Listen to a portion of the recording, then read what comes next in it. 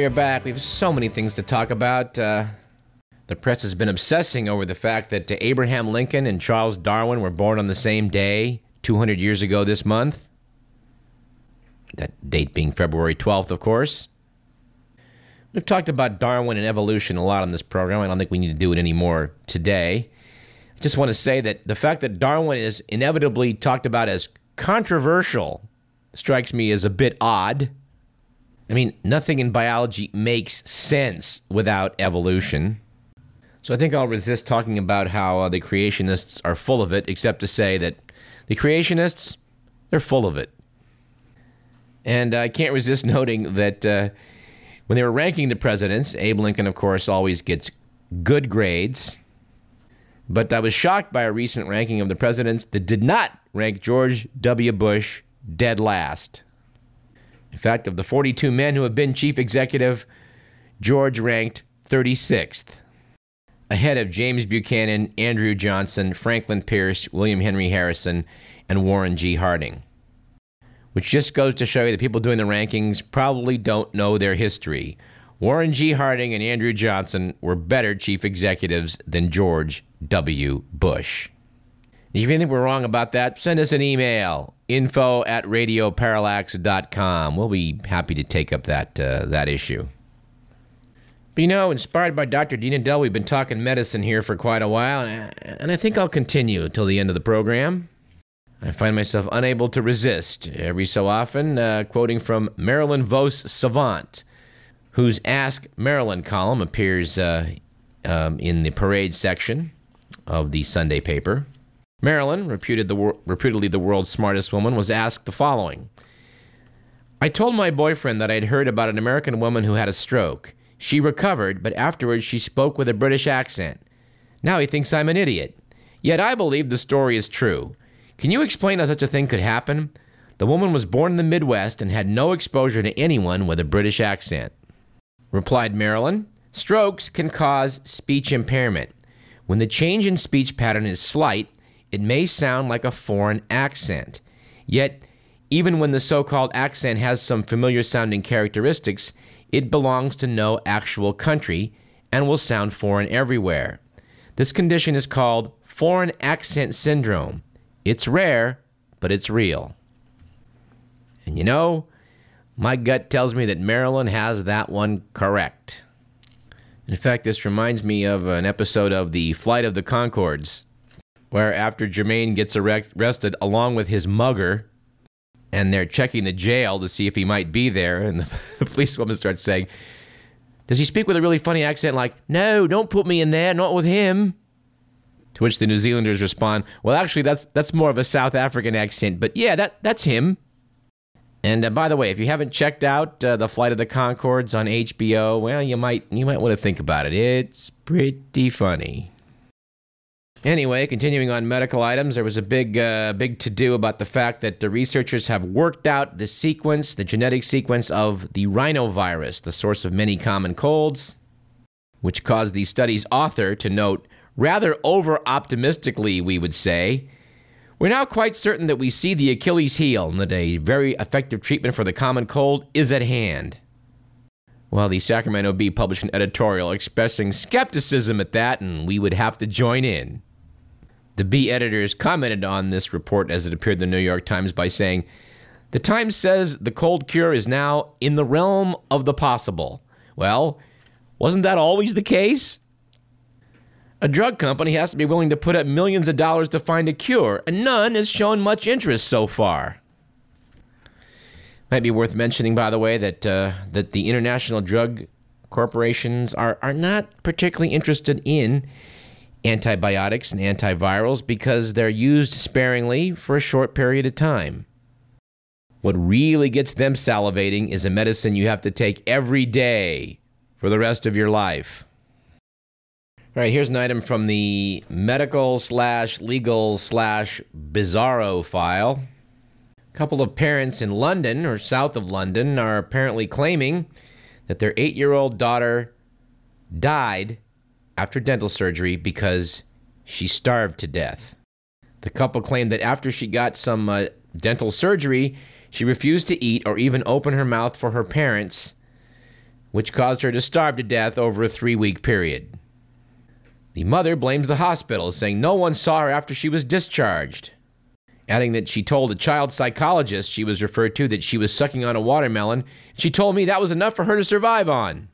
These parents are claiming the hospital mishandled Sophie's follow-up care, referring them to a child psychologist instead of getting her some medical attention. The girl's father reported that he phoned that psychologist every day, sometimes twice a day, to say how unwell she looked, adding, I kept asking her to come round, and she said she would next week, and there was nothing to worry about. I don't know. That story is too weird. But I'm not sure it's any weirder than this, coming from the New York Times, February 10th, which I think I'll just quote from. Blowing your nose to alleviate stuffiness may be second nature, but some people argue it does no good, reversing the flow of mucus into the sinuses and slowing the drainage. Counterintuitive, perhaps, but research shows it to be true. Apparently, researchers at the University of Virginia conducted CT scans and other measurements of subjects as they coughed, sneezed, and blew their noses. And I guess as these geniuses were monitoring the CT scan, they observed that coughing and sneezing generated little, if any, pressure in the sinus in the nasal cavities, but nose blowing generated enormous pressure and propelled mucus into the sinuses every time, but added that during sickness, it could shoot viruses or bacteria into the sinuses and possibly cause further infection. This is the New York Times, folks. Of course, the same folks that warned us about Saddam Hussein's weapons of mass destruction. America's paper of record then quoted Dr. Anil Kumar Lalwani, chairman of the Department of Otolaryngology at New York University's Langone Medical Center, saying the proper method is to blow one nostril at a time and to take decongestants. This prevents a buildup of excess pressure. And the punchline of this, described as the bottom line, blowing your nose can create a buildup of excess pressure in sinus cavities. This comes under the heading of information that is impossible to apply in the real world. Actually, Mr. McMillan is voicing an objection to that, noting that in India, in his experience, they do blow one nostril at a time. Yeah, well, that's true, but if you're stuffed up enough, blowing one nostril at a time doesn't make that much difference. But I must concede the point. If you are going to blow your nose, try and do it one side at a time. And speaking of noses, I do have to dispute somewhat the article in the Sacramento Bee titled "When Your Nose is Your Worst Enemy" about a sufferer of what's described as multiple chemical sensitivity. The article did concede that most major American medical organizations, the American College of Physicians, the American Academy of Allergy, Asthma, and Immunology, the Center for Disease Control and Prevention, along with Dr. Dean Edell, who was not cited in the article, doubt multiple chemical sensitivity exists. The U.S. Environmental Protection Agency weighed in on it, noting that at present there is no medical consensus concerning the definition or nature of this disorder. And I'm afraid I'm going to have to side with Dr. Dean Edell and all of the august bodies cited in expressing some skepticism over this condition. All right, let's close with 2 items. Article supposedly under the title of Integrative Medicine in the Sacramento Bee from Drs. Kay Judge and Maxine Barish-Radin. Personally, I don't think this is integrative medicine. Personally, I'm not sure this is integrative medicine, but if it is, well, you should have more of this. Noted the article, you want a simple way to increase your longevity? Try sex. Adding, it's one of the most fun things we humans can do. I can't resist Rodney Dangerfield's line, oh, the first time I had sex, I was scared. Are you kidding? I was all alone. But yes, this does circle back to the study in the British Journal of Urology that found that men in their 20s could reduce their chances of prostate cancer by ejaculating more than 5 times a week. As we recall talking about this, it was men in their 50s. But at any rate, there's a whole list of good things that are related to regular sexual activity, and we're not going to dispute any of them. The article did close by noting that erectile dysfunction is common after the age of 50. Fortunately, lots of treatments are available, so talk to your doctor. Good advice. And you know, in a future installment of this program, we're going to tell the story of Goat Gland Brinkley. And that's the kind of name that just has to intrigue you now, doesn't it?